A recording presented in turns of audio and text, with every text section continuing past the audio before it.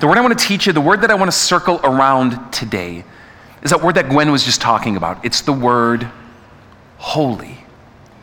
Now, I grew up going to church. I mean, I can't remember a time in my life where the Sunday morning routine didn't include like this, what we're doing right now. And I grew up in a very liturgical church where, the pastors wore robes and we had candles and altars and organs and things like that.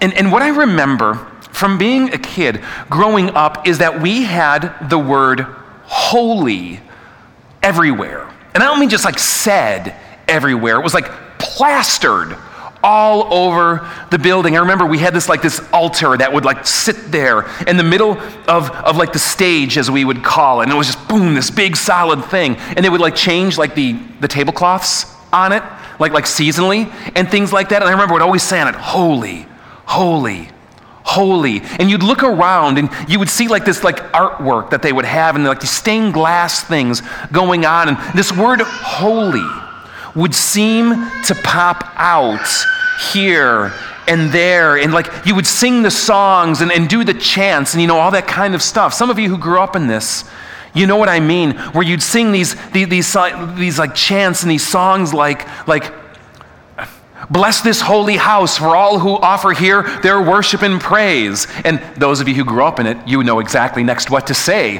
Or holy, holy, holy is the Lord God Almighty, God of power and might. And this word holy saturated. The pastor would wear these white robes, and he would wear like these ribbons around the robes. And I remember vividly how they would often say holy on it. And it was one of those words that I grew up with. Because of kind of like the multi-sensory bombardment around me, knowing there was something churchy about this word, because no one else uses the word holy. I mean, honestly, unless you're talking about like literal holes in something, right? Do you see any other context where people use the word holy? So for me, holy meant churchy.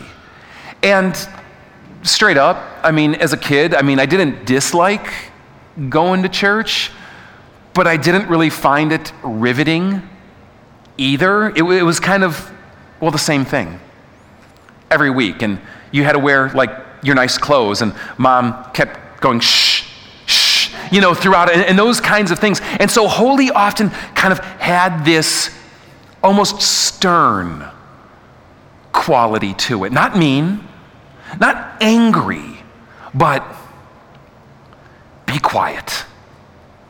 Listen.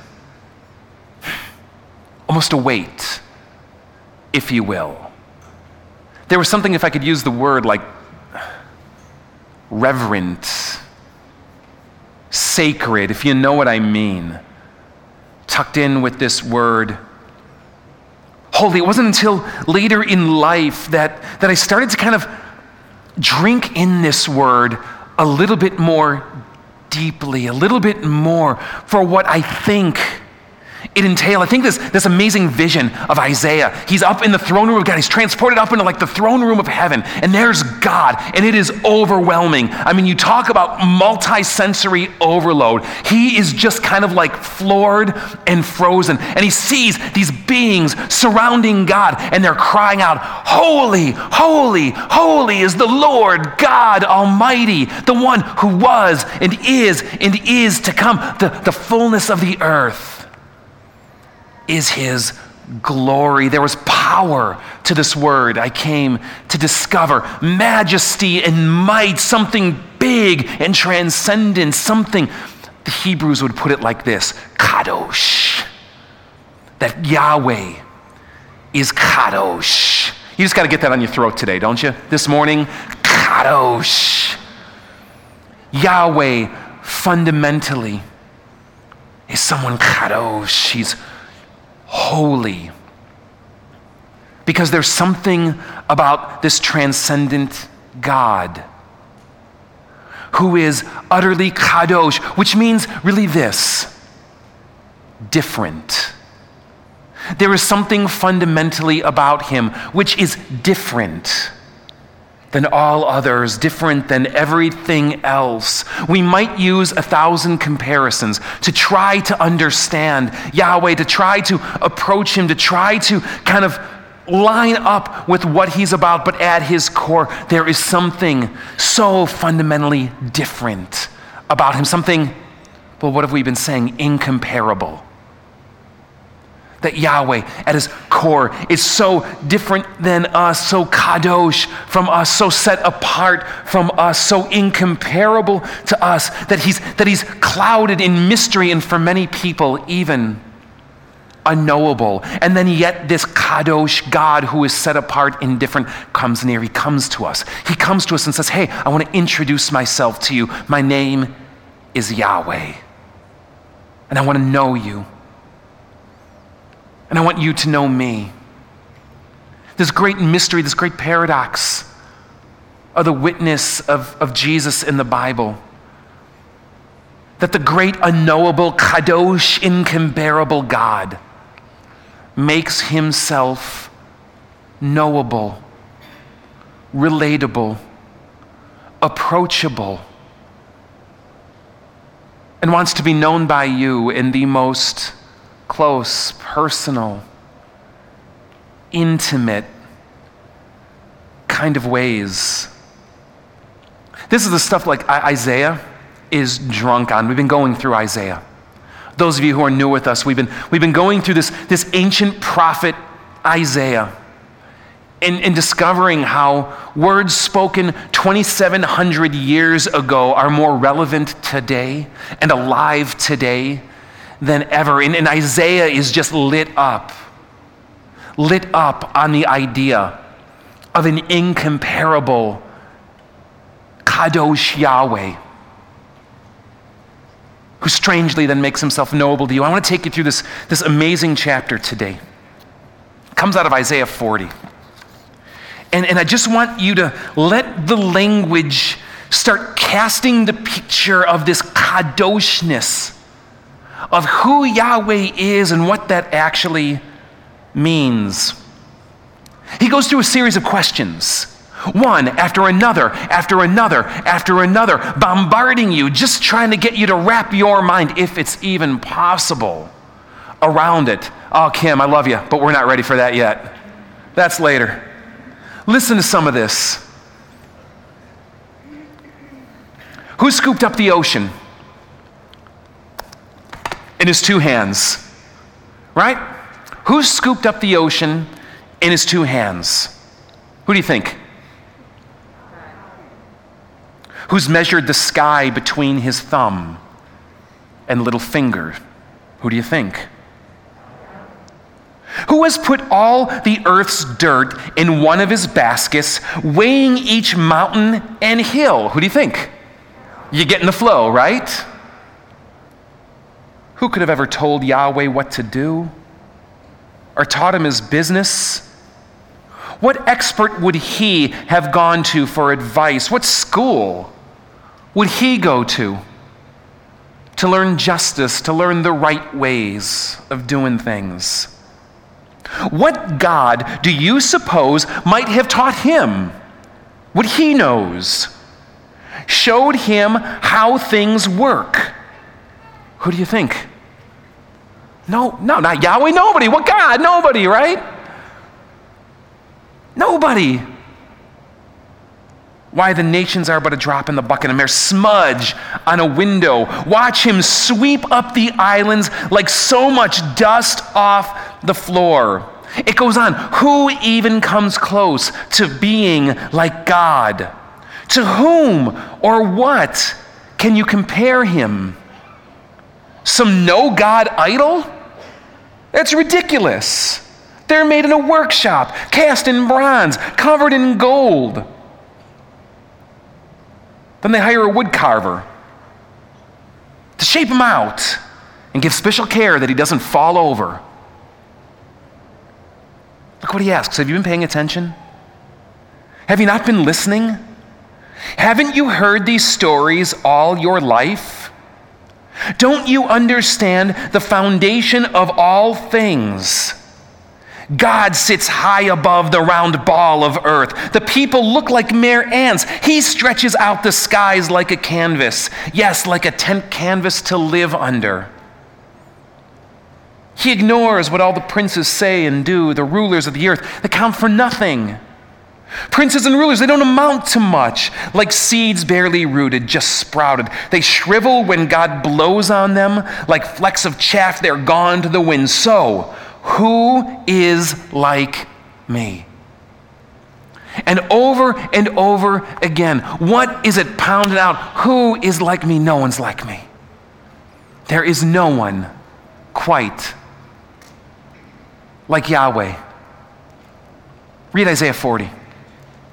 Honestly, go home today and just open this up and soak in this for a few minutes.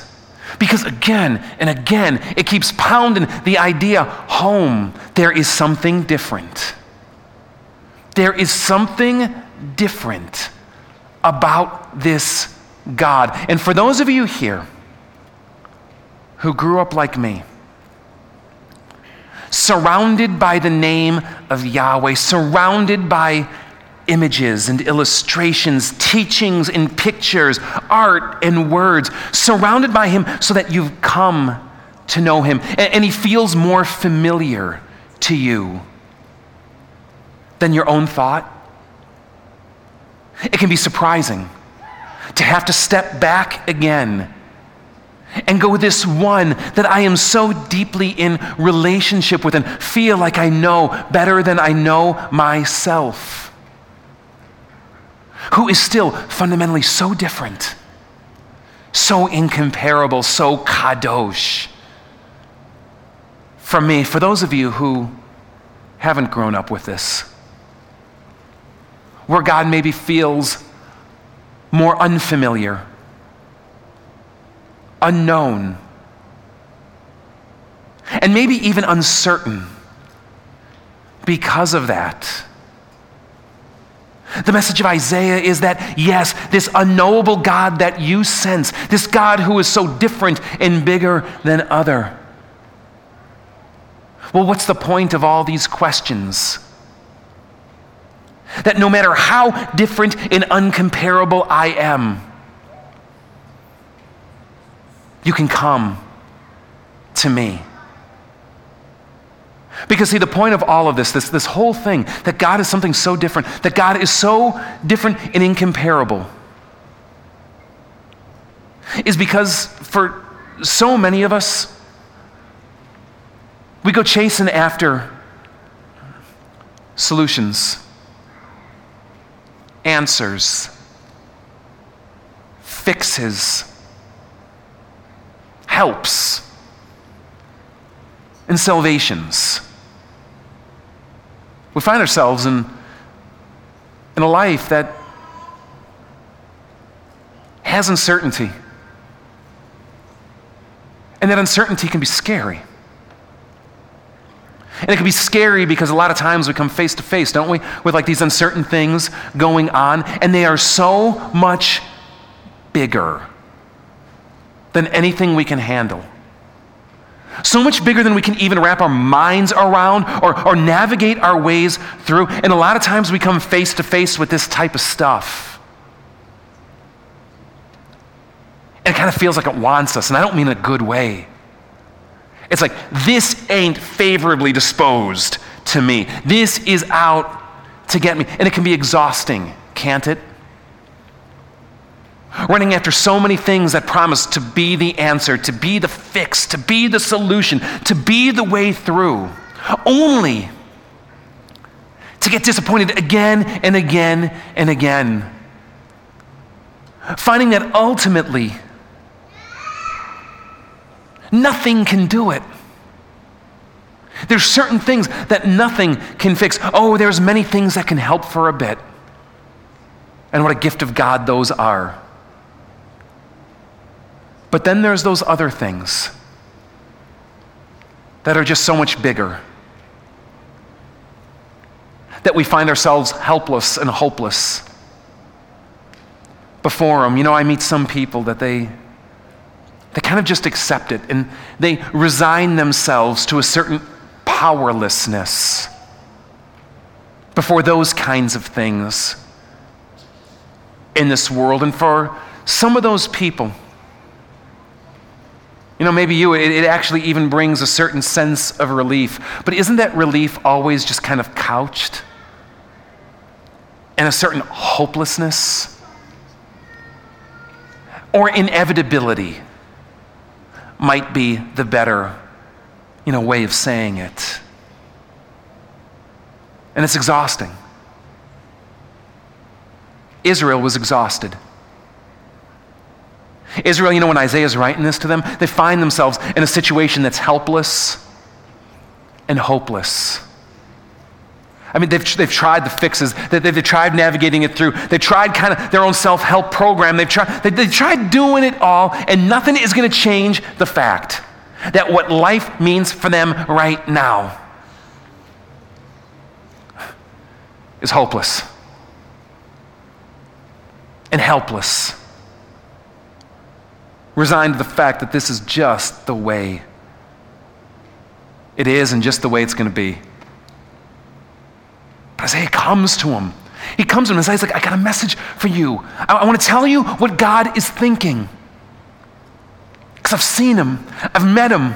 I know him. I want to tell you what he's thinking. I want to tell you what he's saying. You think this stuff is big, but there is no other like Yahweh. And because there is no other like Yahweh, there is no one else who can do what Yahweh can do. And I'm here to tell you this, Israel.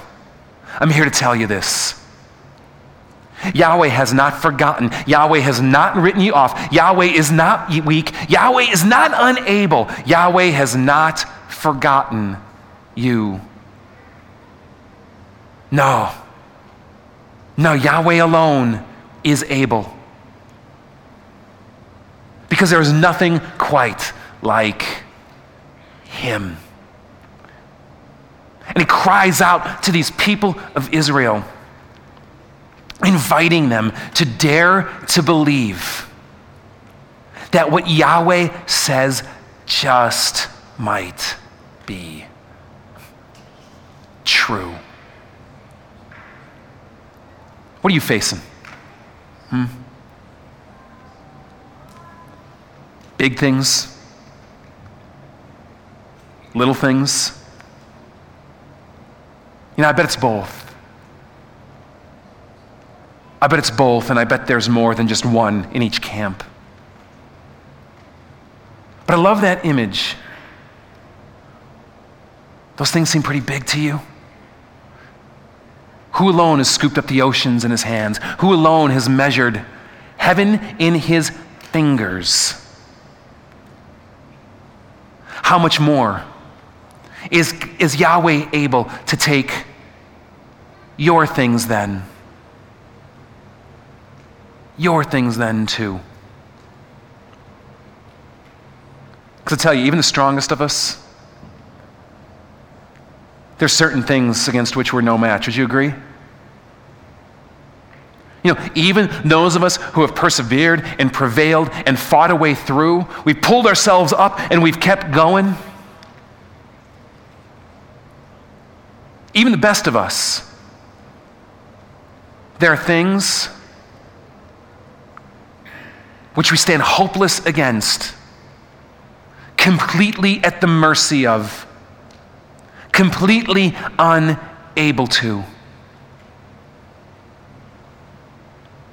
But not Yahweh.